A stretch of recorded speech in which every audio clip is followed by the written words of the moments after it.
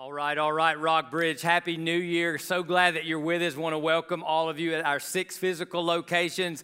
And just let's call each other out. Want to welcome you to Hickson and Cleveland, Ringgold, Dalton, Chatsworth, Calhoun. So glad that y'all are here. Welcome everybody that is online. We still have a large percentage of folks tuning in online. However you're with us, we're glad that you're with us. You're not with us by accident. God has something for you. Before we jump into our new series called Decide Now, just everybody, when you came into one of our 6 physical locations, you should have gotten a rock. If you're watching online or on your device or at home, you can go to your backyard. You can go to some plant maybe and grab a rock. You can take a sheet of paper and just write rock on it. Doesn't matter. I'll coach you. We'll instruct what we're going to do with this, but we need God's help. All right, so I just want to invite us all to pause for a minute. Let's pray before we open God's Word that our hearts and our lives and our minds and our souls are open. We pray together. God, we're here today not by accident. Some of us, God, we may not even believe in you right now. We may be frustrated with you, far from you. Some of us are seeking you. God, it doesn't matter. You're with us. You tell us you are by your Spirit, by your Word. And God, you've got something for us. And Lord, my prayer is simply this. I pray it over myself. I pray it over everybody tuned in right now.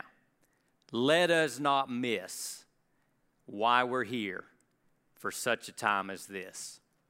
In your most holy name we pray, King Jesus. Amen, amen, amen. All right, so let's understand something, right? In the new year, we're all going to face stuff, right? And a lot of it is predictable, and it's driven by the calendar. I mean, we know about, we got tax day coming up. In the new year, you've got birthdays, you've got anniversaries. If you're like an athlete, you've got games and competitions. If you're a student, you're going to have classes, and you're going to have exams. We know, I know we just came out of Christmas, but we know we're going to have the holiday season in 2022, right? And for the most part, you and I have already decided what we're going to do. We're going to buy gifts, we're going to buy cards, we're going to study, we're going to compete, we're going to work out, right? We're going to take vacation when it's time. And most of us, many of us might already know what we're going to do. And we've just got a plan because it's what you do. It's just predictable. And we've sort of pre-decided what we're going to do at those milestones. Now, there's other things about 2022, like any year, that are less quantifiable, less predictable, and less certain. Some of us, we're going to face financial challenges. Some of us are going to have new relationships open up. Some of us are going to have relationship challenges. Some of us are going to hear things from the doctor we don't want to hear, from our job that we don't want to hear. Some of us are going to get promoted and blessed unexpectedly. So we've got all these other things that are going to happen probability-wise in some form or fashion to you or to me in different forms and different seasons and for different reasons. And here's the premise of this whole Decide Now series. What if we could go ahead right now for all of those things that we might bump into that we can't predict? A lot of them we can for a new year. A lot of them we can't. What if we could go ahead and decide now for what we're going to face later? Now, I don't mean, you're going to decide, do you take the job, do you not take the job? I don't mean, are you going to date the person or are you not going to date the person? I mean that there's things God has for you, that God wants to do in you, with you, through you, for you. And if you and I could decide now that, hey, when we reach that crossroads, when we reach that situation that reveals something going on or reveals something God's trying to show me, teach me, change in me, bring to my life, that we're going to go ahead and decide now how we're going to cooperate with God when we reach that later. It's kind of the whole concept of pre-decisions, that you pre-decide before you face it. So when you face it, you already know how to handle it. You already know what to do. And I'll just tell you a little bit about my story, okay? My story, when I was in middle school, blessed to be a part of a great student ministry, and I was at one of these big student events that are kind of typical. It's why we value student ministry so much, Beth and I and our whole staff and our whole culture at Rockbridge. But I was challenged at like 6th, 7th, 8th grade. Go ahead and decide now because you're going to face it later. What are you going to do when you're tempted with sex? What are you going to do when you're tempted with drugs and alcohol? Go ahead and decide. And for whatever reason, me, the Holy Spirit, were on the same page, and I was like, no and no. Already decided, right? Cannot tell you how much pain that protected me from. It's an unknown grace. I'll find out when I get to heaven, right? Person said, hey, go ahead and decide now. You need to have a daily time with God. And for whatever reason, me and the Holy Spirit were on the same page. And I decided now, you know what, for the rest of my life, more days than not, I was going to spend time with God. Made that decision, 6th, 7th, 8th grade, something like that. It has so much grace from God has come into my soul because of those pre-decisions. Now, I'm going to be honest with you. I wish I had been in sync with the Holy Spirit and had made a pre-decision about pornography. Because if you're raising a child, it doesn't matter if they're male or female, later they're going to face it. Right? And so there's other things in my life I did not pre-decide what I was going to do. So when I faced it, I was like, and I took the wrong path. So what if, as we move into a new year, we could look and understand that there are some things that God wants to do, and He's going to bring you to those decision points, and you and I could go ahead and decide now when we face it later. And here's what we're going to find out, okay? God knows about it already because He's sovereign, He's omniscient, He knows everything. He always promises grace for what we face. So that stuff you don't know about that we're going to face, He promises grace for it. But here's where we have to kind of decide now so we can get there later. Is God providing grace and us receiving grace are two different things. And this is where a lot of us stumble. It's why a lot of people are not yet Christians, because they haven't received the grace of God. It's like why a lot of Christians miss God. It's like, hey, I can give you a Christmas present, but if you don't open it, don't use it, it's useless. It's still grace, it's still free, it's still gift, it's still offered, it's still yours, but you and I got to open it, and then we got to use it. So God providing us grace for what we're going to face, and us saying yes to that grace are two different things. So we're just saying, hey, why don't we decide now for what we're going to face later? So today, we're going to come to a decision point that I believe is universal for all Christ followers. I believe it happens multiple times in our journey with Jesus and our journey with God. If you're not a believer and you're here today, you'll see parallels, I believe, and I'll try to help you identify how God might even be speaking to you and bringing you to such a time so you can decide now for what you might be facing now or what you might be facing later. To do this, we're going to be in the Old Testament book of Joshua. We're going to be in Joshua chapter 24. We're going to just journey with God's people as they come to a moment where they're facing a crossroads moment, a decision point moment. And I think it's such a common thing. I think I'm facing it already right now as I speak to you. You may face it tonight or this weekend through a song, through a sermon, through a situation you're in. If you're not there today, this weekend, you might be there tomorrow. You might be there next week. But we're going to face it, and let's decide now what we're going to do when we face it. So we're in Joshua 24, chapter 1. Here's the word of God. Joshua assembled all the tribes of Israel at Shechem and summoned Israel's elders, leaders, judges, and officers, and they presented themselves before God. So he calls an intentional assembly. It's like we're called to worship, and we did that a few moments ago, where we call ourselves to come together for a purpose. We come together, and it's not just to check a block, oh, I did church, oh, I sang a song. There's a specific purpose. And this purpose is going to get we get a hint for it because of this name called Shechem. And geographical places in the history of Jewish people had very great significance. Not as much as we do, not like we don't have the same significance of place as they did, as we see in the Old Testament. But here's the decision point, what we want to decide. I want us to decide now what you are going to do at your Shechem. And I know a lot of us are like, hey, what's at Shechem? I mean, we're going to get there. And there's significance at Shechem. Okay? And I think this sermon, a song we sang earlier, a situation in your life could really be a Shechem moment for you, for me, for our walk together. And so we want to decide now what we're going to do when we're in or at our Shechem. When we get there, and some of you are going to realize as we're talking in the course of this message, you're already there. You're at a Shechem. So let's talk about Shechem, okay? So there's no accident that Joshua brought the people together at Shechem. It is rich with history in the young life of the Jewish people. So here's what happens at this place of Shechem. In Genesis chapter 12, God, who moved Abraham out of the, quote, what we might call the Middle East, Iraq, Iran area, and brings him to what we call the Promised Land or Israel, stops him at Shechem and says, I'm going to give you land, and I'm going to bless you, and I'm going to bless your family. And Abraham builds an altar to God right there. First time he builds an altar. First time he has this consecrated commitment moment back to God. He begins to pray to God, all coming out of what's going on at Shechem.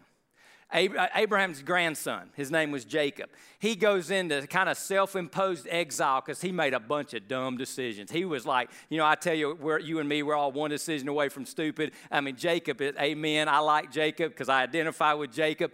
And Jacob's coming back from self-imposed exile. He meets his brother that he'd kind of done wrong and done dirty, and God is with him, and there's grace there. And he thinks his brother's going to, get revenge upon him. He doesn't. They reconcile. A lot of cool things happen in that story. And Jacob builds an altar at Shechem.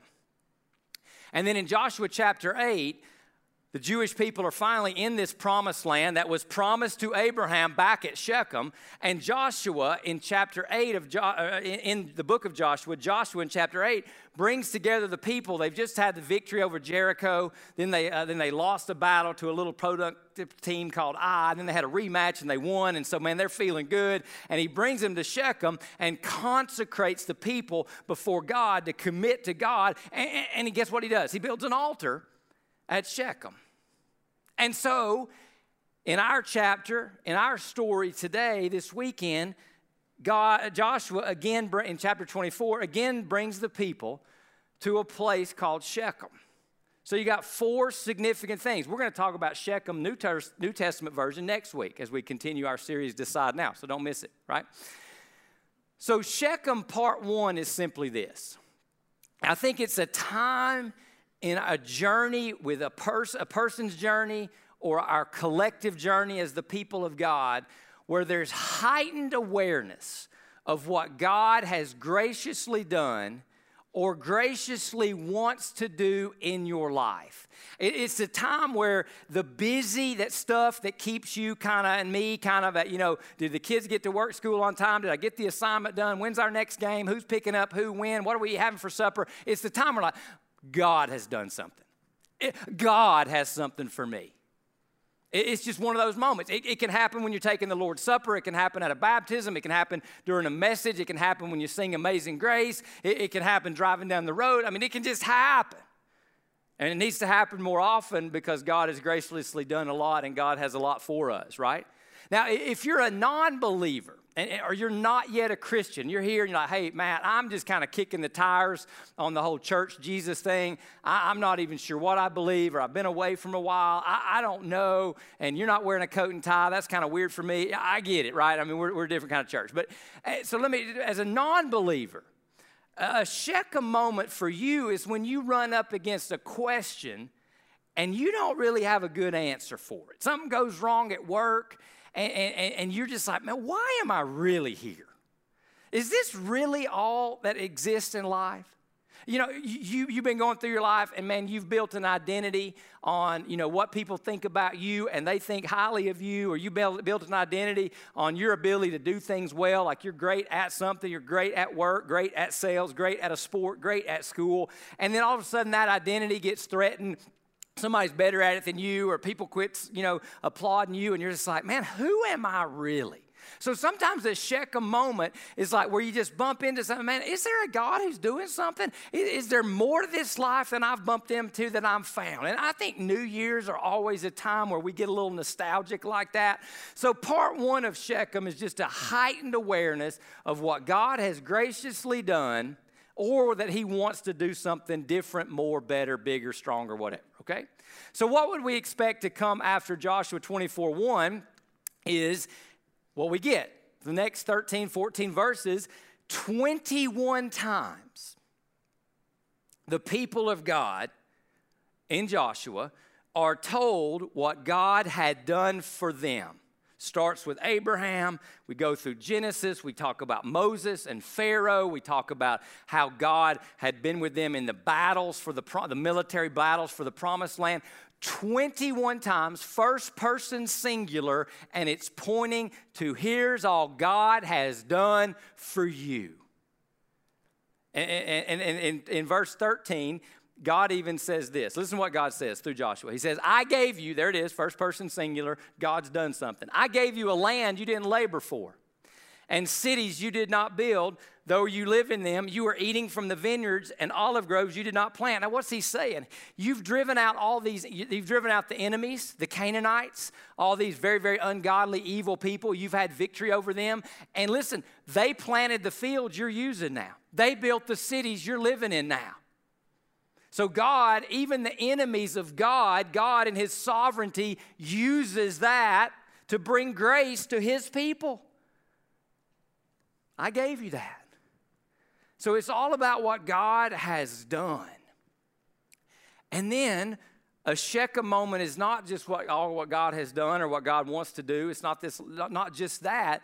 Something comes out of that. So in light of what God has done, there's a part 2 to a Shechem moment. Verse 14 and 15. Here we go. Therefore, so in light of the 21 things God has done, in light of all the grace God has given to you as his people, therefore, fear the Lord and worship him in sincerity and truth. Now, we really need to get underneath the kind of the Hebrew of these two words, sincerity and truth. Sincerity is wholehearted. Sincerity is 100%. Sincerity is not, I'm a 1 hour a week Christian. Sincerity is not, I prayed a prayer 25 years ago and I've moved on. Sincerity is not, I know about the Bible. It is all in 110%. And truth is reliable truth, that the truth about God and all that he's done, right? The 21 things that they've highlighted, truth is everything God has done makes him reliable so that giving him 100%, giving him 100% of my devotion sincerely is an easy thing to do because he's so good, he's so gracious, and he's so trustworthy. So we're going to fear the Lord, we're going to worship him in truth, and we're going to get rid of the gods of that your ancestors worshiped beyond the Euphrates River in Egypt and worship the Lord. So apparently some of the gods of the past and some of the gods of the current culture, the idols, had sort of crept into the people of God on their military conquest in the Promised Land. And Joshua says, no, we got to get rid of that. We got to get rid of that. Now, here's what's interesting about this, okay? There's no crisis. See, a lot of us, we wait till a crisis to get serious about God, don't we? I mean, the doctor says cancer, man, your prayer life goes up. Your boss says, hey, we're going to have some cutbacks at work and not so sure about your position, man, we start praying. Your relationship gets rocky and, man, somebody, there's like in the military, we used to say there's no atheists in foxholes, right? And here, what I love about this passage, no crisis. They hadn't lost a battle. Nobody's bleeding out on the table or something. They hadn't called the funeral director. It's just the people of God coming together at a place called Shechem. And through their leader, Joshua, God is speaking to them and bringing them to a moment of decision. Remember what our goal is. Decide now for when you face your Shechem. And for many of us, today is Shechem. So, fear the Lord, worship him, get rid of some junk that's incompatible, and worship the Lord. And then Joshua gets a little salty with the invitation. It'd be nice and neat if he said this because you know what? Most of us would be like, oh, yeah. Okay, closing prayer, Pastor, let's go home. But he says, if it doesn't please you to worship the Lord, then you need to choose for yourselves today.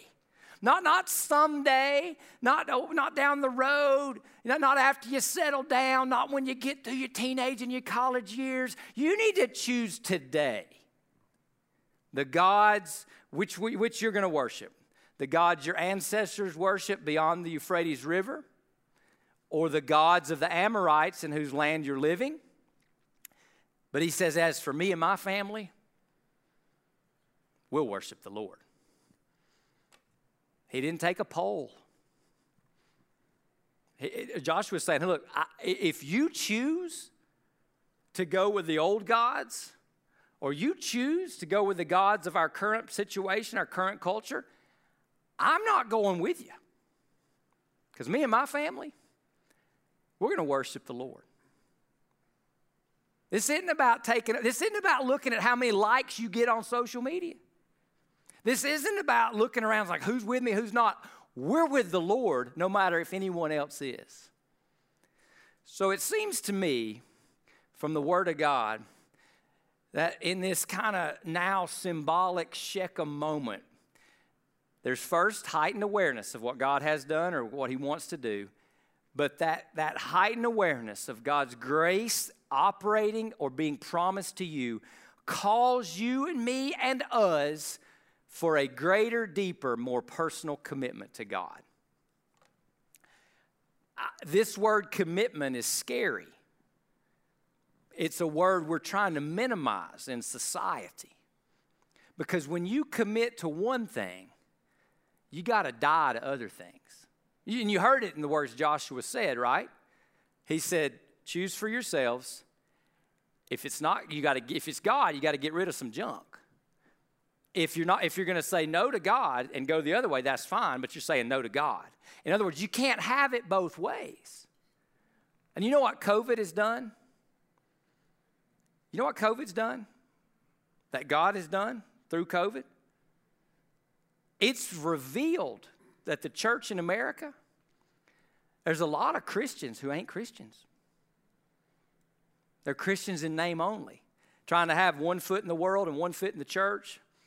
Trying to, hey, well, I did the religious thing. I went through confirmation. I prayed that prayer. I'm a good Baptist. I got baptized. How you living now? Who you worshiping now? Are the gods of the Euphrates lingering around? Now, ours don't look like theirs, but we still got our own little g gods, right? And so Joshua's just cutting through all of that. So from the Word of God, I want to just identify 5, 6, 7 characteristics of this kind of commitment. 5, 6 characteristics of a Shechem this commitment. Because here's one thing that becomes clear to me, and I'll try to make this make sense as we navigate through. This is not a quick raise your hand, close in prayer moment decision. This is not check a box, I'll call you later. This is like a serious, significant moment in the life of the people of Israel, in my life, in your life, when we're at a Shechem situation or a Shechem moment and we want to decide now what we're going to do. So the first thing we need to understand is this commitment is to God. You know, I think a lot of times in the new year, we make commitments to ourselves, to our family, to the gym, to the diet we're going to eat. This is fundamentally a commitment to God. Sometimes we make commitments to ourselves. Sometimes we make a commitment to spring break. Hey, I want to look like this before I put my bathing suit on and go to spring break, all right? And it's a great time to do that. This is a commitment to God. It is asked of from God. It is motivated by God and what He's done. It is a commitment to God. A lot of times we'll make religious commitments. I'm going to be in church more. I'm going to read the Bible more. But it's not a commitment made to God. It's so we feel better about ourselves. So this is fundamentally a commitment to the living God. Another characteristic is it basically is up in the percentage closer to all in. Here's what I mean. Everybody here tonight, this weekend, all of our campuses online, God might have a percentage of you. You can pick the number. Some of you, being honest, maybe, man, it's 0%. Well, He's at least got you here, right? So that's something. Praise God for that. I mean, He'll work with anything. But a Shechem commitment is going to move that percentage from 70 to 80, 80 to 90, and God wants 110. God wants 100. God wants it all. Right? Now I want to say something to y'all, okay? And I say this as a fellow journeyman in this walk with Jesus Christ. I say it as a pastor. I say it as someone who struggles, okay? I've been walking imperfectly but progressively with Jesus since I was 8 years old. There's things I've done. If you knew about them, y'all take me outside, and say, take the mic off, you're done. But, if there's things that you've done, if we knew about them, we probably wouldn't let you in. It's all grace, right? This is the way we roll, right? All walks of life. Here we go. So here's what I realize, though. The closer I get to God, the farther I realize I am from 100%. And that's spiritual growth. I think, man, I'm good. I got 80, 90%. This Christmas season, I get real reflective. New Year, our church is turning 20 years old this year. I am very reflective right now. It's not as high as I thought it was in my life. But God said, hey, we got to get closer to 100%. Another characteristic of a Shechem commitment is this. It's where, all that someday stuff, it's today. No, we got to choose today. Because there's all, I know about you. Some of us, hey, I'll get in shape someday. I'll diet someday. I'll get serious about this someday. I'll study someday. I'll work out someday. I'll get in the Word of God someday. I'll get back in church someday. A Shechem commitment is today. We need to decide today. Today. Because we're great procrastinators, amen, right? And sometimes God's going to call us out. Say, hey, let's make that call today. Part of the commitment is there's going to be recognition of incompatibility. Let me explain what I mean by incompatibility. If I'm going to move forward with God, this thing I've been doing, I'm holding on to, this pattern, this habit, this whatever, it can't go with me. For Israel, it was, hey, there's stuff from your past, you got to let it go. And there's temptations in your present, you got to say no to those things. The gods of your ancestors and the gods of the Amorites. He said, get rid of it. So it's recognition of incompatibility. And let me just be honest with you, okay? Sometimes what's incompatible in this Shechem commitment is not always wrong or sinful. It's just where God wants to take you, that can't go. Okay? I had this conversation with my son. It was a great dinner. We were having a devotional conversation. I got a 9th grader, and we start talking about, hey, Yasu, what do you want to do when you grow up? What do you want to be, And it was great. It was God-centered. It was an awesome conversation. I thank God for our family. And I recall that Matt Evans wanted to be a medical doctor all of my life until a Shechem moment in December of 1992. And it's incompatible for you to keep having that goal, Matt. It's incompatible. Another characteristic of a Shechem commitment is it's personal. It's not your parents' decision. It's not your friend's decision. It's not, oh, we're all going to pray this prayer together. Oh, we're going to all walk down to the altar and get baptized. No, it's you and your God. It's personal. It's personal. Now, as a church, we're going to keep navigating this forward. And we want to talk about this concept, deciding now as we move forward. And so we're going to identify, for the rest of this year, every series, we're going to have a core verse. Just one verse that we want to ask ourselves to say. I'd encourage you to memorize it. And the verse we've picked for this series is very reflective of a Shechem commitment. It's from John the Baptist. We'll bump into it when we get there in a couple weeks. But it's he must increase, that's Jesus, but I must decrease. That's a Shechem statement, isn't it? Man, Jesus just got to get bigger in my life, and I've got to get out of the way. He must increase, but I must decrease. He must increase, but I must decrease. All right, so back to our friends at Shechem, and Joshua's made this call, this commitment pretty clear. Now what are the people going to do? Well, the people replied and said, it's kind of what you're supposed to do in church, right? Yes, praise the Lord. We will certainly not abandon the Lord to worship other gods, for the Lord our God brought us and our ancestors out of the land of Egypt. Look at what all God's done for us. He brought us out of the place of slavery and performed these great signs before our eyes. Man, God has done so much for us. He has also protected us all along the way we went and among all the peoples whose lands we traveled through. The Lord drove out before us all the peoples, including the Amorites who lived in the land. So we too will worship the Lord because He is our God. Let's all close in prayer and go home. I think, Matt's reading this, a couple weeks ago, praying through this, studying this. I'm like, okay, it should end right there. Because that's what we're accustomed to. Hey, you check the block, pray the prayer, get baptized, make the commitment, whatever. And then we all leave, right? And then we get one Old Testament scholar says, Joshua 24:19, I'm about to read it, is the most difficult verse in the entire Old Testament. And you're like, why are you going to throw that in there, God? This is so cool. Here it is. But Joshua told the people, you will not be able to worship the Lord. You can't keep the commitment because he is a holy God. You are so unlike him. He's so pure, you're so not.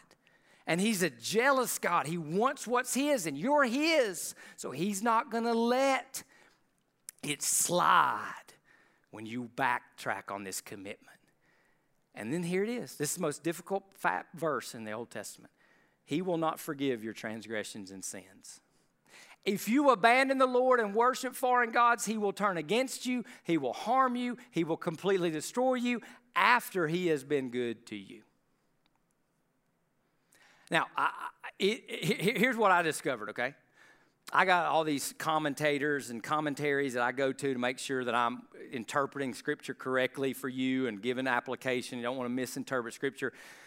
The vast majority of my go-to guys and ladies totally just ignore verse 19. I was like, come on. I ordered a new commentary. It came in yesterday, and I was going Joshua 24:19. Guess what? He took a pass too. And so listen, I fundamentally believe we have to be committed to wrestling with hard text. So before Christmas, when I'm preparing this message, I spent half the morning and the entire afternoon on this one verse trying to figure out what do we do with this? Because other places in Scripture, God clearly says he will be gracious. God clearly says he will be merciful. God clearly says he will forgive sins. And so we've got to understand Joshua is calling people to a commitment. And you know, as a parent, there's some times where you don't tell your kids you love them. You tell them you better watch out. You warn them for the purposes you have for them. So when we get under this, let me say a couple things. First of all, here's what this tells me. It's a serious commitment. It's why Joshua kind of tries to talk them out of it. It'd be like, coming to a church service, pastor say, hey, if you're not a Christian, I just want you to come down here and get saved. Be like, hey, if you're not a Christian, I want you to get saved, but let me tell you what you're walking into before you say yes to Jesus. Jesus said it this way, count the cost before you come. Right, and we don't like to talk about that because, we're all about amazing grace, how sweet the sound, and we want to, that's Old Testament stuff. No, God's the same God he's always been. So it's a serious commitment. And we got to make a distinction here. There's a big difference between being convinced and being committed. Right? The people of God were convinced God was God. I mean, you've heard them say it. They're convinced God can do anything. There's a difference being convinced about something of God, about God, and being committed to God. And God's not saying, hey, and there's a lot of Christians, so-called, who are convinced, yeah, Christmas and Easter, check. Bible, check. Yeah, right. Heaven, good people, heaven. Yeah. They're not committed. Shechem calls you out of being just convinced to being committed.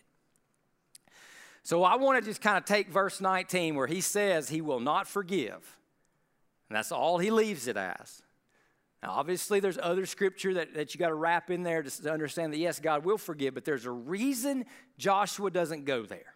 There's a reason that's not in the Bible. Let me share it. It's my best I can do. Day and a half, or half a day praying through this.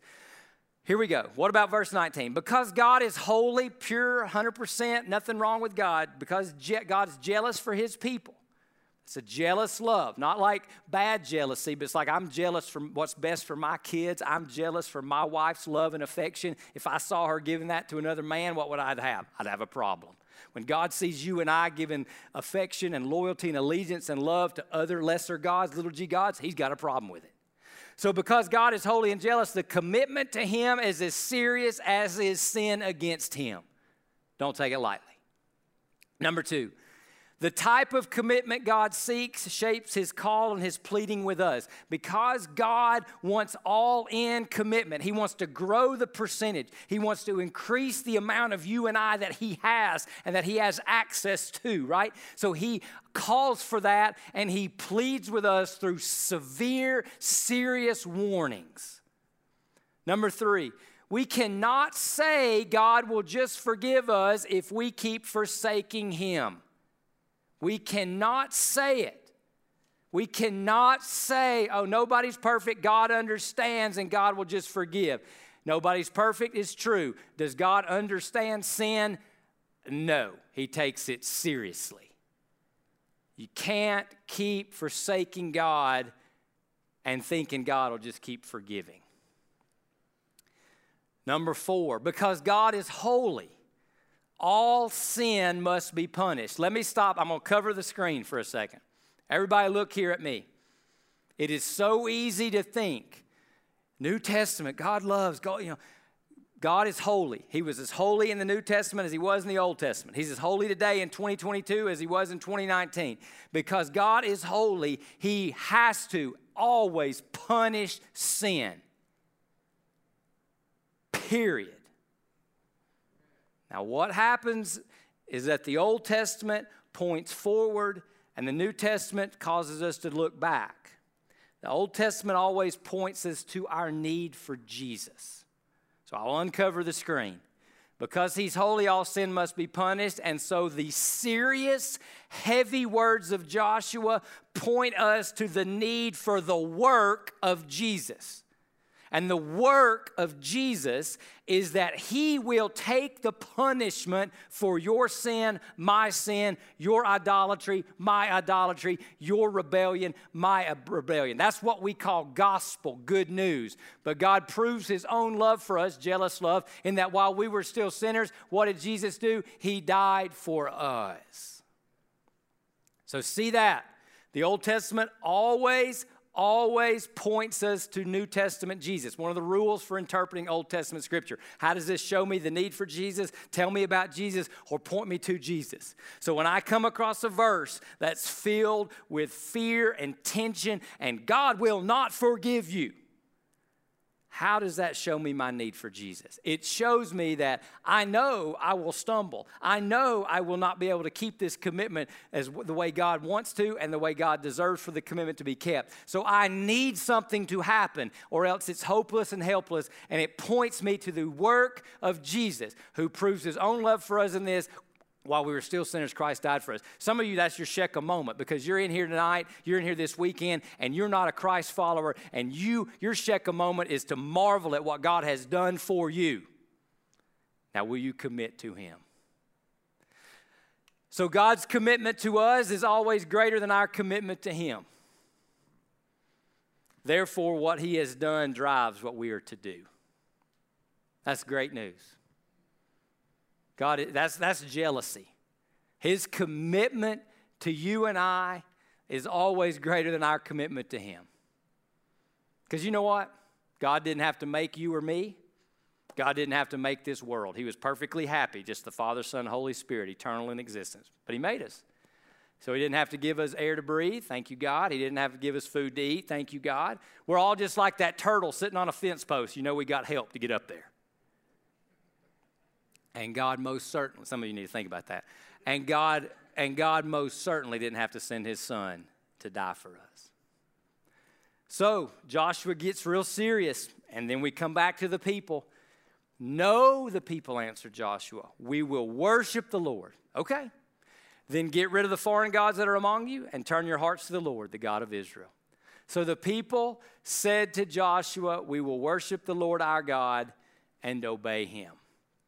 Now, let's talk application. Let's talk, what does Shechem look like here in 2022? I mean, we're back here in, BC era. What does it look like for us? I want to share a couple of things, okay? I fundamentally believe, and we've been praying through this, talking about this, I believe worship at Rockbridge needs to become more Shechem-like every week. Because what happens during the week is we drift, right? Commitment wanes. We're leaky. Right? We're leaky. We want to leave out of here 100%. We come back in here 7 days, 6 days, 5 days, whatever it is later, and we may be down to 80%. And so we have to get reinvigorated to be committed to God by standing in awe of God's commitment to us. So our worship should constantly be a representation of the gracious gospel of the glorious God to us, where then we confess where we have failed, receive grace from the work that Jesus has done, and then recommit ourselves to being his people who worship him, fear him, and obey him. So that's what worship needs to feel like. So I just want to tell you something. When you walk through the door, whenever you walk through, quote John 3:30, he must increase, I must decrease. It ain't about you when you come through the door. And let's get our mind on him. And let's not be self-conscious. Let's be God-conscious and God-hungry. So worship. God speaks to us through the Word of God. I've said this to you many times. Please don't come tell me God is silent when your Bible is closed. God speaks through the Word most and the majority of the time. So we're going to start inviting our church to read the Word of God together. It'll come out through time with God. You can just write it down. We'll have some stuff for you, reminders and stuff. This week, here's the invitation. Read Joshua chapter 24 4 times this week. And then next week, we're going to start reading through an entire book of the Bible together. We'll talk about it next week, all right? But we want to be in the Word of God. And then the last thing comes from what happens back with our friends at the literal Shechem. So after they make this commitment, Joshua says, all right, let's make a covenant. That's a big, serious commitment for the people at Shechem. And he established a statute and ordinance for them. And he took up a large stone, and he set it up there under the oak at the sanctuary of the Lord. And Joshua said to the people, you see this stone? It's going to be a witness against us, for it's heard all the words the Lord has said to us, and it will be a witness against you so that you will not deny your God. Sometimes we need reminders of our commitments, like my wedding ring, like what baptism is about, right? So you got a rock, or you made a rock, or found one in your house, and what we're going to do as the people of God is this, and you don't have to do it. But I think sometimes we need to have physical moments that mark spiritual movement in our lives. And so at all of our campuses, there's going to be a place sort of near where you sit, the stage area, or places in the middle of certain bigger venues, where you, during this response song that we're going to sing in just a moment, you can bring this rock and you can just lay it there. So that every time you come into that worship venue, you remember, I made a Shechem commitment to God on this day, on this weekend. Some of you may want to just take it home and pray about it. Some of you may want to take it home and you want to make this Shechem commitment, but you want that rock at your bedside table. You want that rock on your dashboard of your car. You want that rock right next to your toothbrush, or right next to your razor, or where you get dressed and get ready in the morning. It's between you and God. But here's what I want to invite us to do, okay? Mark this moment today, not someday, today, if it's a movement of commitment in your heart to God. If you're ready to become a Christ follower, mark it. Tell your campus pastor, someone at the Next Step area, I'm following Jesus, first time in my life. Tell them. Then we're going to mark it with baptism. But you mark it today. Between you and the Lord, if this is a Shechem time, go ahead and decide now, today. Let us pray. God, we just want to give you this time. Open hearts, open minds. Just give you this time. God, whether we're at home, in Hickson, Chatsworth, Dalton, Calhoun, Ringo, Cleveland, doesn't matter. This time is yours. And God, if there's a movement where we know, I've got a commitment I need to make. God's calling me to it. He's asking for it. Today's the day. And Lord, we want to mark that physically to remind us of the spiritual movement between our soul, our lives, and your most Holy Spirit. Holy Spirit, you're an illuminator. Shine a light on what our next steps are, what our commitment is. So with our heads bowed, eyes closed, listen. We're in prayer, listening to God. When I say amen, our worship leaders are going to begin singing. Time is between you and God. You can sit, you can stand. You can walk out and go to that place near where you're seated and put your rock there. And mark the moment of this spiritual movement. So Holy Spirit, have your way. Holy Spirit, thank you for showing us the way. Jesus, thank you for what you've done for us. So God, this time is your time. No rush to leave, God. Can't rush Shechem. But there's a hush in our souls just to listen, to be still and know you're God, to fear you in awe and reverence, to worship you, to obey you, to give you more of us than you had when we walked in today. Whatever it is, God, I pray heart after heart, soul after soul is saying yes to you. Because, God, you've already said yes to us because you died for us. In your name we pray. In the name of the Father, the Son, the Holy Spirit. Amen.